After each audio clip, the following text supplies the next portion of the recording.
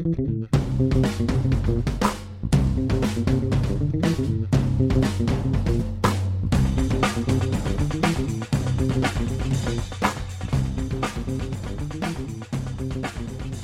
there, it's Gary Parrish. It's Friday, January 20th. Welcome back to the Eye on College Basketball Podcast. I got Matt Norlander with me, and I got me with me, and that's worth pointing out because there was a time yesterday when I thought I might not be with me or with you or with planet Earth anymore. I thought I was going to die for about 45 seconds yesterday, Norlander. I thought it was over with. Yeah, you were on a plane, and actually. So we have this thing called Slack, which many people probably are aware of. It's just it's like GChat but better and with GIF capability. And you just basically posted, I don't know if I'm going to live, but someone take over the top 25, and if you do, don't put Maryland higher than 25. Hey, shout out to Maryland, by the way. Got a nice win last night at Iowa. I have not ranked Maryland, I don't think, all season because the truth is they didn't have many quality wins. They got a couple of really bad losses, including a home loss to Nebraska. But winning at Iowa is like, that's a good win. You know, like Iowa State lost there. I think Purdue also lost there. So like some good teams, some teams I have ranked have lost at Iowa. So if you can win at Iowa, that's going to count as a quality win. So I do have Maryland. They are 26 in the top 25 and 1, but having a nice season, and that is worth pointing out to all the Maryland fans who have asked me every day on Twitter, why do you hate Maryland so much? I don't hate Maryland. I like Mark Turgeon a lot. I'm fond of Melo Trimble. You're having a nice season. You should enjoy it. I mean, Fran McCaffrey flipped out, but again, that's shocking. What's wrong with him? Is he just a maniac? Does he not know how that looks? Does he know how that looks? Good question, because he's such a wild competitor. But yeah, he had another moment. Now, granted, he didn't throw anything. He didn't break a chair. He got right up. He got right up in the official's face, and he's in the midst of a season where I think the expectations of Iowa were not that they would make the tournament, but I'm sure he thought that he might have a better chance. And it's just been an up and down season. But yeah, yet again, he loses his cool. And this is just who he's known to be, and he's not going to shed that reputation for a long time. Unfortunately, it's just part of Iowa basketball from the outside is known as maybe a top 40 program with a coach who gets really pissed really fast. As I was watching the latest Fran McCaffrey flips out on somebody video, I was trying to think to myself, have I ever yelled at somebody like that? And I think the answer is no. I don't think I've ever, in all of the things that have gone wrong, I mean, listen, way more things have gone right than wrong, but everybody has these moments where something's gone wrong or somebody, screwed you over or, somebody did something that you don't approve of. I swear to God, I don't think I've ever yelled at somebody face to face the way Fran McCaffrey yells at everybody face to face. I'm actually trying to picture you getting that angry, and it's really funny. It's actually really hilarious trying to see if you could ever get that angry. I actually kind of want to see it now, but I don't think you're capable of it. I guess we are in a primal way. We're all capable of it at some level, but I'm like picturing you like going after like Goodman or something, who's got like 8 inches on you, and like just going after him, trying to get in his face, and it's an amazing. I would never do that. Like I don't care how mad I am at somebody. Like I figured out a long time ago, the only people worth actually letting affect your day-to-day emotions are people you actually live with or deal with on a daily basis. Outside of that, it's particularly in our profession, you hear all the time about this writer hates that writer and this TV guy hates that TV guy. I just don't, like, people sometimes ask me, like, so who do you hate? I honest to God don't hate anybody. There are people who I like sort of roll my eyes at, but I don't spend much time on them. I don't have the energy for it. And yet, Fran McCaffrey has the energy to be mad at everybody and just flip out nonstop. What a wild scene that was last night. So, look, okay. So, yesterday, get up. I'm in New York City. I had done back-to-back nights, CBS Sports Network in studio. And my hotel's like a block from Trump Tower. Trump Tower is like 56th and 5th. I'm at 56th and 6th. That's where I stay every time I'm in New York. And so I turn on like cable news or whatever, and it's like, a live shot of Trump Tower. And they say, President-elect Trump and his family is getting ready to head to Washington, leaving Trump Tower. I was like, oh no. Because like Manhattan traffic could be whatever anyway. And now you got this. The guy who's going to be the next president of the United States in 24 hours getting ready to leave Trump Tower. So I thought I'm going to run into some motorcade stuff and it's going to be a mess. Turns out I didn't. I missed all that. But he was headed to LaGuardia, and I was also headed to LaGuardia. So usually when I get on a plane, I get whatever work I can get done while we're sitting there. I'm usually one of the first people on the plane. Then I pull up the laptop and I get whatever work I can get done. But there's a point where they tell you, anybody who travels knows, tray tables up, laptops up, under your seat.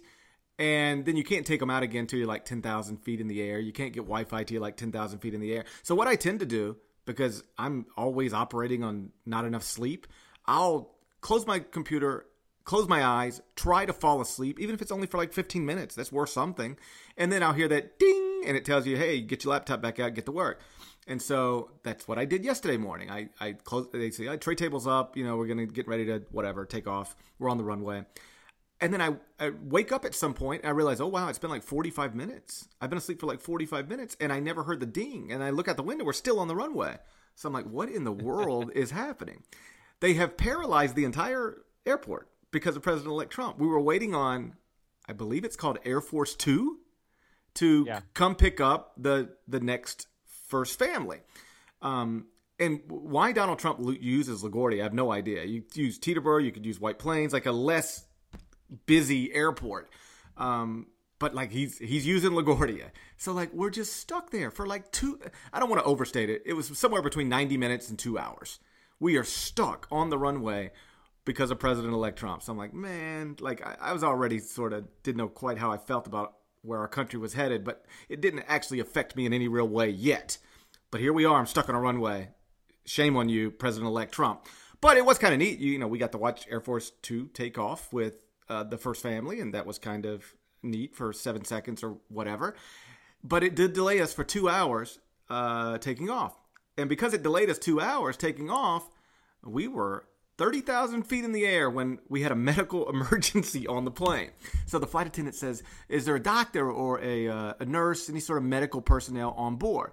And everybody's sort of looking around, and a guy who works for the Grizzlies happened to be sitting right behind me. He was like, GP, volunteer, step up. I was like, man, all I can do is rank basketball teams, do a podcast. I can't perform any sort of like CPR, whatever it is they need. But you're looking around the plane because there's not like 200 people. It's like you can see pretty much front to back.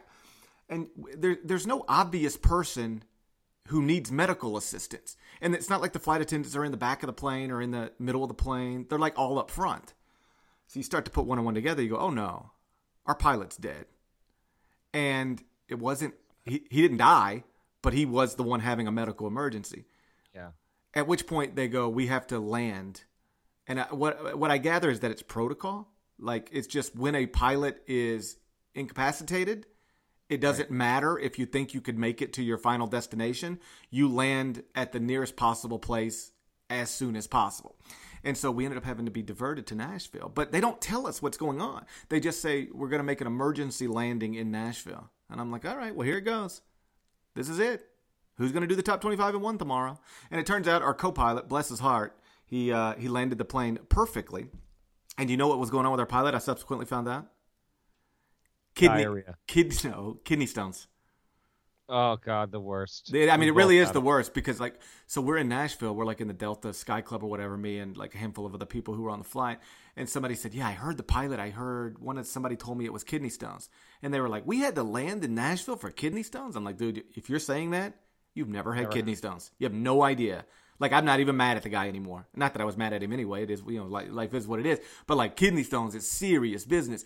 And so we land in Nashville safely, and that's all that mattered. But then they tell us, okay, we got to fly a new captain in, and then he'll fly you home. I was like, all right, I can get down with that. I'll pour a drink and grab a bite to eat and whatever. I'll probably miss my radio show, but that makes my life easier too. Then they tell us, okay, we got another problem. Our captain who was flying in missed his flight. I'm like, you couldn't hold the plane for the captain, like that was going to be flying us? And they said, like, he missed the flight. What are you going to do? And but he's on the next flight. I said, okay, super. I'll just pour another drink, no problem. They said, but now we got a problem with our co-pilot because you can only be like in operation like so many hours and then you time out. So by the time our new captain gets to Nashville, our co-pilot who was ready to go is going to time out. So then we got to find another co-pilot. And if we can't find another co-pilot, we're going to put you on a bus. I'm like, hold up, you're not putting me on a bus. I'm not taking a bus from Nashville to Memphis. That's ridiculous. And so I, in the process of getting ready to get a rental car and just make the drive home, somebody figured out something, and we took off, and we landed back in Memphis about 7:30 last night. Emergency Glad landing. to have you. Yeah, it's good to be here. It was a successful emergency landing. And always at least one travel story for Parrish every single year. This was he dodged the bus because he wouldn't dare ride like a peon on a Greyhound. Man, they actually said we're gonna secure a bus and take all of you back to Memphis International Airport. And I was like, as fun as that sounds, nope, I'm not riding a bus. That's ridiculous. Me and a guy from the Grizzlies were about to rent. We were in the process of renting a car. We were just going to drive back together, and he said, no, we're going to take off. Everything's cool. So shout out to Delta. I don't blame you. Life is what it is, and I hope our pilot with his kidney stones recovers well because that's a hell of a deal, man. So we updated our Final Four picks and National Championship picks and Player of the Year picks and Freshman of the Year picks earlier this week, and I couldn't help but notice because you pointed it out that you're the only one who is remaining with your preseason pick of the Kansas Jayhawks. Basically, everybody else at CBS Sports who was asked to do this has changed their pick, including me, except you. You proud of yourself? I mean, maybe just a little bit. You should be. Well, so, admittedly, I try not to necessarily always pick a favorite in the preseason because sometimes it works out that way, but sometimes it doesn't. And obviously, Duke was the favorite in the preseason, and I didn't want our picks necessarily in October to reflect that we were all going with Duke. Plus, I thought that Kansas would have a decent shot because I thought Josh Jackson would be a top 5 freshman. He actually, in my opinion, has fallen just shy of that, but been really good. It's just a really deep freshman class. I thought Carlton Bragg would be really good. He actually hasn't been. And despite of that, Kansas only has one loss in overtime against Indiana. And they lost to their top recruit. I mean, not their top recruit. Josh Jackson's a top recruit, but they lost a key rotation player. Yeah, and they lost Udoka Azubuike, who's gone. And yet, in spite of all this, they're still really good, and I feel they haven't even hit their peak. So I had no reason to move off of that. And yeah, it was just an updated projection of Final Four. And I also differ from you, and you just take the 4 best teams. I like to go with a wild card. I submitted my picks prior to Notre Dame's loss at Florida State, but hey, dude, Notre Dame made 15 3-pointers, scored 80 points, and lost. That almost never happens. If you hit 15 threes, get the 80-point barrier in college basketball, you're winning like almost every damn time. Florida State barely managed to get away. So, Notre Dame's a fun little pick. I also went with Villanova and UCLA as of now. Obviously, things will change whenever we get a bracket. But, it's been interesting to see how the top of the sport is racing toward 1 seeds right now. Because I was looking at, let's look at realistic teams for 1 seeds, 2 seeds, maybe a 3 seed in there. And that's where I came up with Notre Dame. And, between Kansas and UCLA, Gonzaga, 1 or 2 teams out of the ACC, Villanova, you're going to have a lot of teams here. Kentucky, obviously, going for 1 seeds. We'll see what happens over the next couple of weeks, GP, in terms of if that filters out. And I know we touched about this earlier in the week. But it's interesting. And then I'm sticking with Josh Hart for Player of the Year as a prediction as of now. And then I stuck with Markelle Fultz for Freshman of the Year. You have Lonzo Ball, which is totally valid, and I could end up being wrong. Fultz just continues to be so statistically good all around. What I think might actually happen, though, last year Ben Simmons won it in a runaway because there wasn't really anyone in his class that could put up the numbers that he was putting, despite the fact that LSU was hot garbage. But I actually don't think that Lonzo, or maybe De'Aaron Fox, Leafs on the same team. I don't know if he can vault over Lonzo.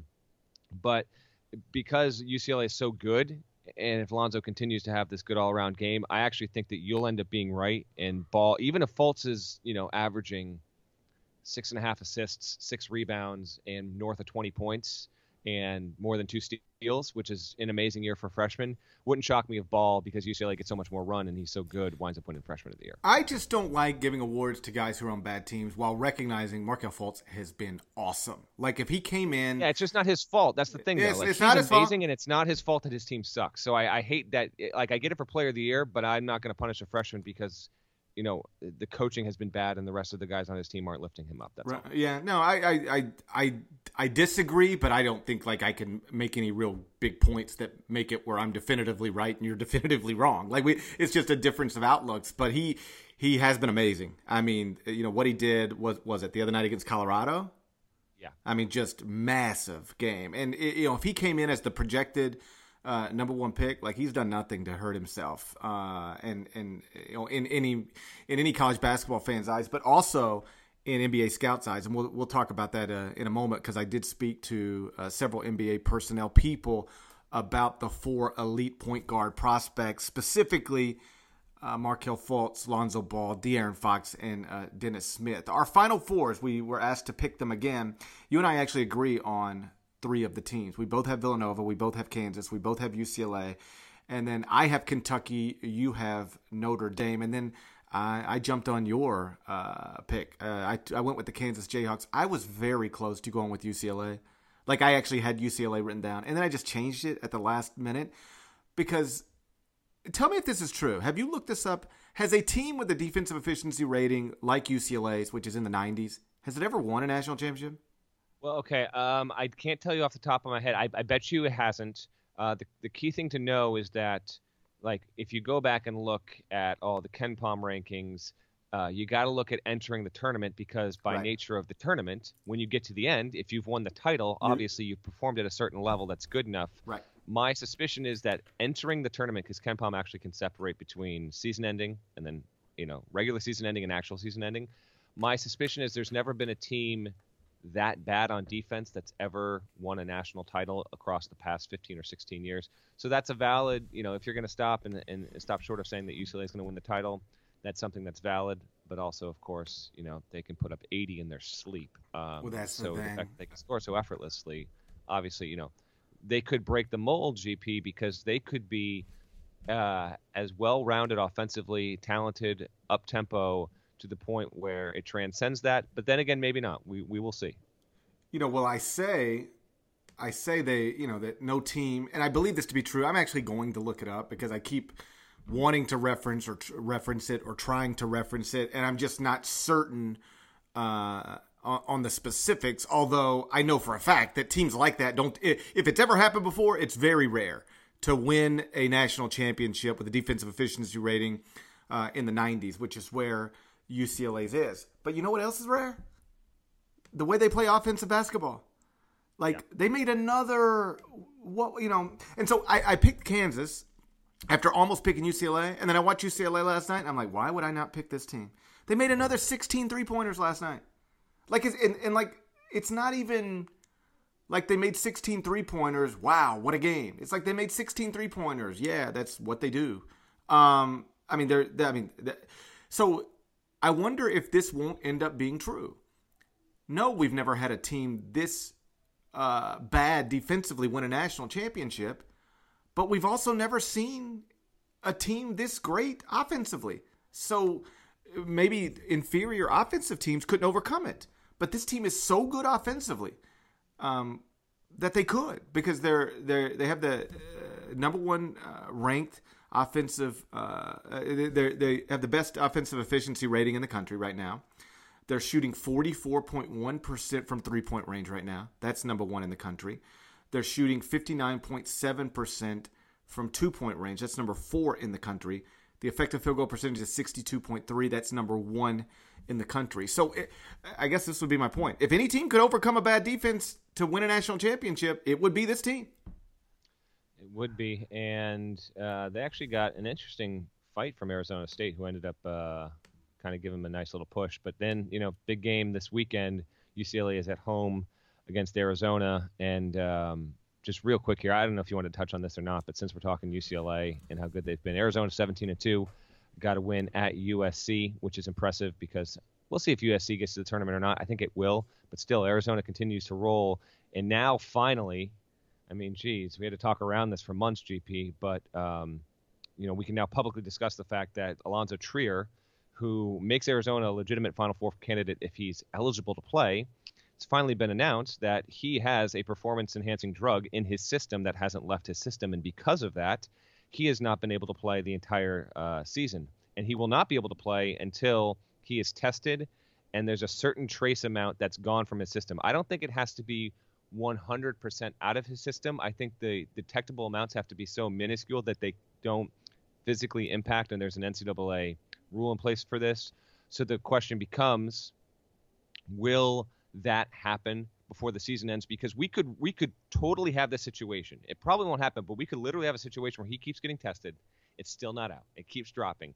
And let's say Arizona makes the Sweet 16 and it finally drops and he's legitimately eligible to play in a Sweet 16 game out of nowhere. It would be unprecedented, really intriguing, a major storyline, or he never gets it out and he simply never plays. But at least this is now out in the public forum, and he says he didn't know that he took it. He appealed and he won the appeal. That's the key thing to know, that he went to the NCAA, he won the appeal, but now the NCAA has rules and he cannot play until this performance-enhancing drug has left his stream. So we sit and we wait, and now UCLA is hosting a game against Arizona, a top 3 game of the weekend, in my opinion, nationally. And if Arizona can steal that, which I don't think it will, but if it does, then Sean Miller, Coach of the Year discussion comes into play. Arizona, just the whole spectrum of that team will change if it can somehow steal an upset against the Bruins on Saturday. With the Trier situation, so I was on a radio show in Arizona a few weeks back, and they said, do you feel badly for Alonzo? Because there's all these questions around, his what appears to be a suspension, and there's a lot of speculation, but nothing on the record. How tough must that be for Alonzo Trier? That was sort of the way the question was phrased. And I said, Alonzo Trier could talk about this whenever he wants to. Like Sean Miller can't talk about it publicly because of student privacy stuff.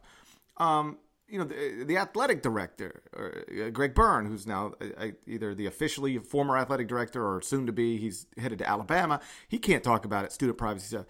There's no rules that say, I know the NCAA can suggest that they would rather you not, but there's nothing that says Alonzo Trier's family couldn't talk about this or he can't talk about this. I don't understand why they didn't. This was, and our buddy Rob Doster tweeted this the other night, the worst kept secret in college basketball. It really was. We've all known that this is what this was connected to for literally months. I don't understand why talk about it now but not talk about it 2 months ago. Why not just, if the story is the story, if this is the story you're going to trot out, and I'm not trying to suggest it's untrue, I'm just saying if this is the story you're going to deliver, I took something I didn't know would put would trigger a positive test for performance enhancing drugs. I regret the decision. I'm we're appealing, and I'm to the NCAA, and I hope to get a favorable outcome. If that's the story, what's so wrong with just saying that 2 months ago? I'm sure they have their reasons. Yeah. A lawyer told them not to, or the NCAA suggested they shouldn't. But there's no reason they couldn't have talked about this. No actual real reason other than they thought it wasn't in their best interest. Couldn't have talked about this a long time ago. I don't know why you talk about it, this week as opposed to 7 weeks ago. But whatever. The larger point is that he might be able to rejoin Arizona's basketball team at some point this season, and then a really good team, a really, really good team will, I think, suddenly look like a legit Final Four contender. Let me tell you about SeatGeek. Buying tickets online for sports and concerts has been a confusing process for a long, long time. It's always been hard to find the best deal for that game or concert that you want to go to, but it's not difficult anymore, and that is because of SeatGeek. Go download the app, go visit the website, which is SeatGeek.com, because what SeatGeek does is they handle the price comparison for you. They search multiple ticket sites to ensure you get the best possible deal, and then you get the best possible deal, and then you purchase your tickets. And when you do, use the promo code CollegeBB. That's CollegeBB. And SeatGeek will send you $20 after you've made your first ticket purchase. Again, the promo code is CollegeBB. So go do this. Go download the SeatGeek app, and just remember, next time you're getting ready to buy tickets to anything, check with SeatGeek first. And then use the College BB promo code, College BB. You'll get $20 after you've made your first ticket purchase. That is SeatGeek, millions of tickets in one place. You mentioned that it should be a good Saturday of college basketball, and there are 3 games between top 25 teams. One of them is the game featuring 2 of the teams we were just talking about, UCLA and Arizona. That's going to be played at Pauley Pavilion. Another one is Florida State at Louisville. And another one is South Carolina at Kentucky. Which one are you looking most forward to? Probably Zona UCLA, just because Arizona's only losses have come on neutral floors to Butler and Gonzaga, and they weren't blowout losses. They were close. So now Arizona's got a road win against USC, goes to UCLA. I want to see if they can keep it close. I think UCLA will win. But if Arizona can lose in, appealing fashion, so to speak, by single digits, I think that would be pretty remarkable. Louisville, Florida State would be my number 2 there, because I don't think that South Carolina is going to keep it within 15 points of Kentucky, personally. They looked ugly as hell against Florida. They got a win, but that game was not a fun watch. It's been a really fun season in a lot of ways because a lot of teams are so good on offense. It was jarring to see, outside of a game involving Kentucky, the most hyped SEC game we could imagine this season between South Carolina and Florida, and it wasn't appealing. It wasn't fun, and I think the Wildcats are going to blow them out. So Louisville, Florida State, to me, is a game where teams are, vying to win the ACC and by nature vying to get a number 1 seed. Florida State has won 4 of its past 5 against ranked opponents. It got a really crazy, impressive win over Notre Dame, and Jonathan Isaac looked great. Louisville, obviously, will have a shorter turnaround, but it had little issue. After Clemson started off decently, Louisville just stomped them. And by the way, Quentin Snyder, maybe their most consistent, reliable offensive player, wasn't even on the floor. Donovan Mitchell had the weirdest half ever. He was like 8 for 8 in the first half and didn't hit a field goal in the second half. So now Louisville goes on the road against Florida State. I have no idea who's going to win that game. Really super intrigued. That's a 2:00 tip, whereas like Arizona UCLA is 4:00, and then South Carolina Kentucky is 6:00. So we're going to have a nice one game's going to lead into another, which will lead into another. And even then, like Baylor at TCU is an 8:00 tip. And that's just, will TCU get a legit win there because they have a big opportunity. So I would rank them Arizona UCLA 1, Louisville FSU 2. I'd go Baylor TCU 3, South Carolina UK 4. And even within all of that, GP, like just random ones here, and you can take it from here. But like Iowa State losing at Oklahoma would not be good for its profile. If you look at what the Cyclones have or haven't done, that's an interesting one. Minnesota, if it wants to be a tournament team, needs to beat Wisconsin. It's got a home game against Wisconsin this weekend. Miami has lost against the 5 toughest teams it's played this year, and it has a game at Duke, and it's probably going to lose. Miami does not have a tournament resume, in my opinion, if it loses that game at Duke. It can still get one, but it's going to have to fight to do that. And obviously with Duke, it's been a while since the team has played. But it's been, in fact, a full week. But that team is riding a 2-game losing streak, remember. Hopefully it can cure itself and get better. And I don't think Emile Jefferson is going to be on the floor in that game. I think you ranked the games right. To me, the most interesting one by far is not by far, but the one I'm most looking forward to, like, sitting down and putting my eyeballs on, Arizona at UCLA. Because I love watching UCLA. Like I wish I would have picked them the other day as my future national champion, just to mix it up a little bit because a whole bunch of us had Kansas, but also because like they're great, like they're legitimately great. But this Arizona team, Sean Miller is doing a fabulous job with them. Given everything that they don't have that they thought they were going to have. You go back to June. Like if you'd have bumped into Sean Miller in June, like at a restaurant, and said, "Hey,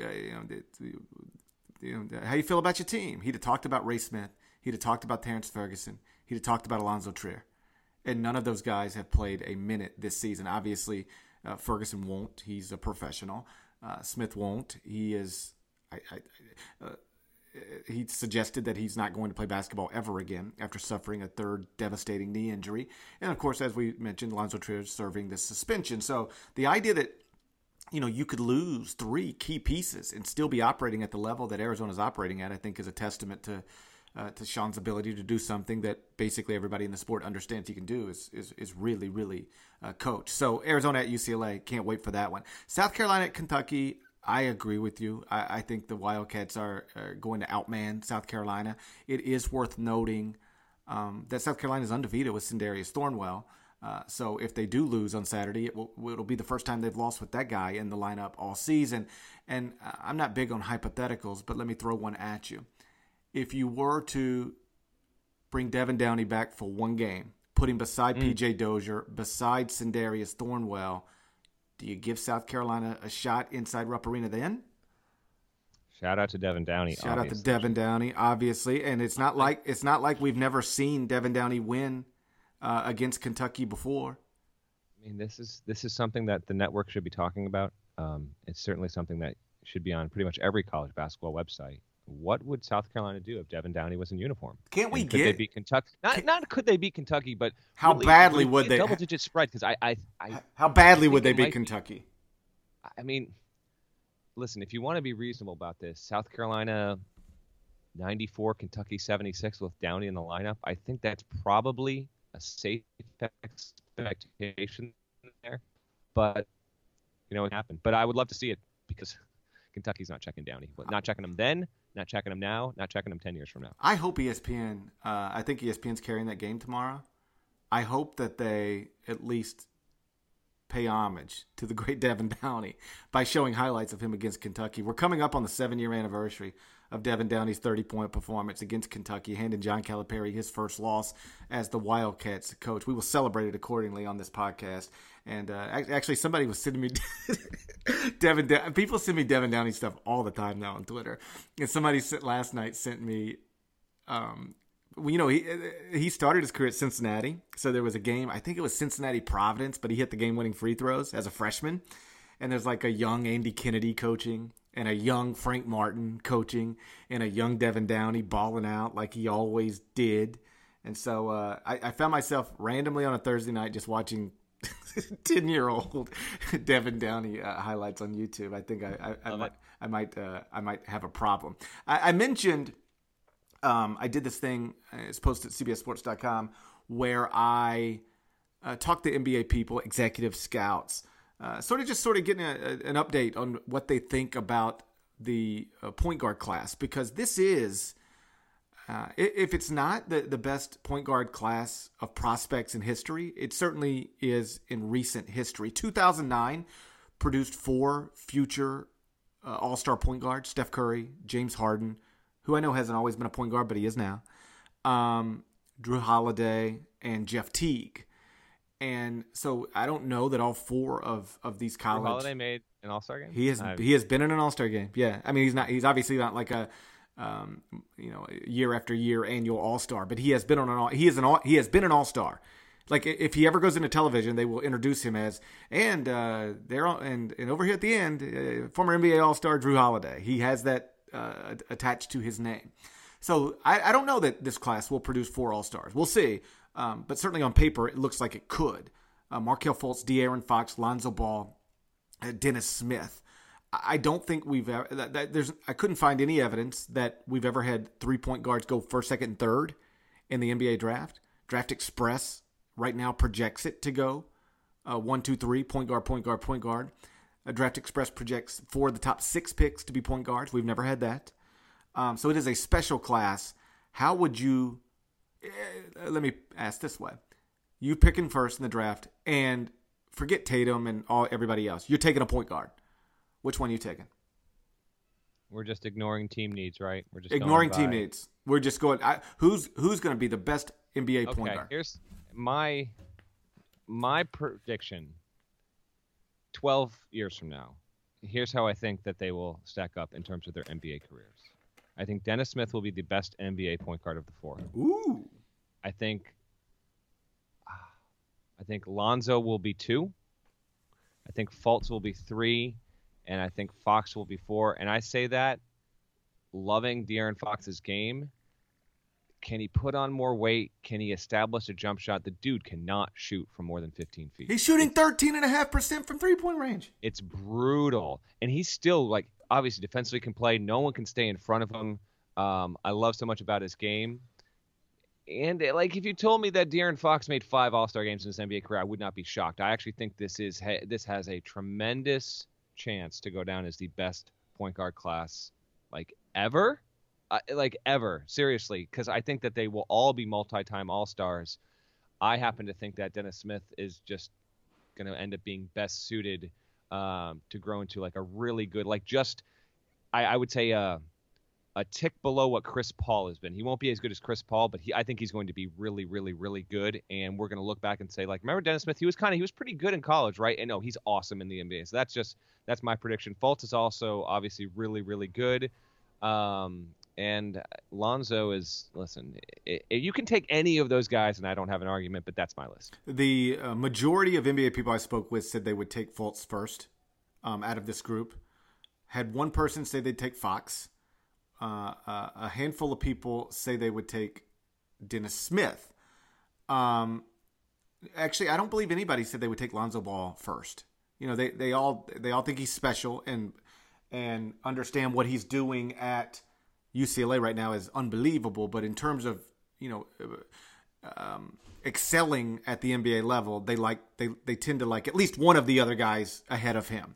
But Lonzo, they're all better. Lonzo's the worst athlete. He's the worst athlete. And I had one NBA scout tell me, you forget sometimes, or he wasn't talking about me, but just sometimes people forget how important athleticism is in the NBA. And he said it's why Josh Jackson's going to go higher than people think, because he's just an unbelievable athlete. And that athleticism is just, it might be the most important thing at the NBA level. If you're not a great athlete, particularly at the point guard position, you can run into problems. And that is why ultimately Lonzo might have the best college career in terms of impact and winning and all that stuff of the group, but he probably won't be the first point guard selected. Most of them like Fultz, but it is interesting. A lot of them seem to think that Dennis Smith is the biggest risk reward. Like he could like one guy told me, a couple guys told me, will not be surprised at all if he's the best of the group. But he is also the most likely to not live up to the hype. And they all question how hard he plays. He just doesn't play hard all the time. And that's something that can be fixable. And perhaps, he's not being pushed in practice every day the way you might be pushed in practice every day if you played a place like Kentucky or Duke, where you're surrounded by other elite level players of your caliber. Maybe that's it, or maybe it really is just him. But that was the consensus on Dennis Smith. Could absolutely end up being the best of the group, but he is also the biggest risk of the group because the other ones are going to be solid no matter what, and if not great no matter what. And it is interesting. Like, nobody hates any of these guys. Like, I couldn't find an NBA scout who's like, Lonzo Ball sucks. I wouldn't take him under any circumstances in the lottery. There's usually some of that. I can usually find somebody who, is questions in a big way why people think so highly of a certain prospect. Not with these guys. Fultz, Fox, Ball, Smith. Like, different NBA people will take them in different orders, but like they all like all of them. They all like all of them. It is a special point guard class, and it's been fun to watch them perform at this level. I agree, and we'll get to see all of them perform this weekend, and it'll be interesting going forward to see how they do the rest of the way. And then come tournament time, Fultz won't be there, and Smith hopefully will be there, but we could have a situation. NC State's got to get some of its act together there. We'll see what happens. All right, well, enjoy the weekend, and remember, you can subscribe to the Eye on College Basketball Podcast over to iTunes. Go do that, please. It's the best way to get the latest episodes as quickly as possible. So just go to iTunes, do a search for it, Eye on College Basketball Podcast. It'll pop right up. Subscribe, and then we will talk to you again on Sunday night. Till then, take care. All right, good deal, man.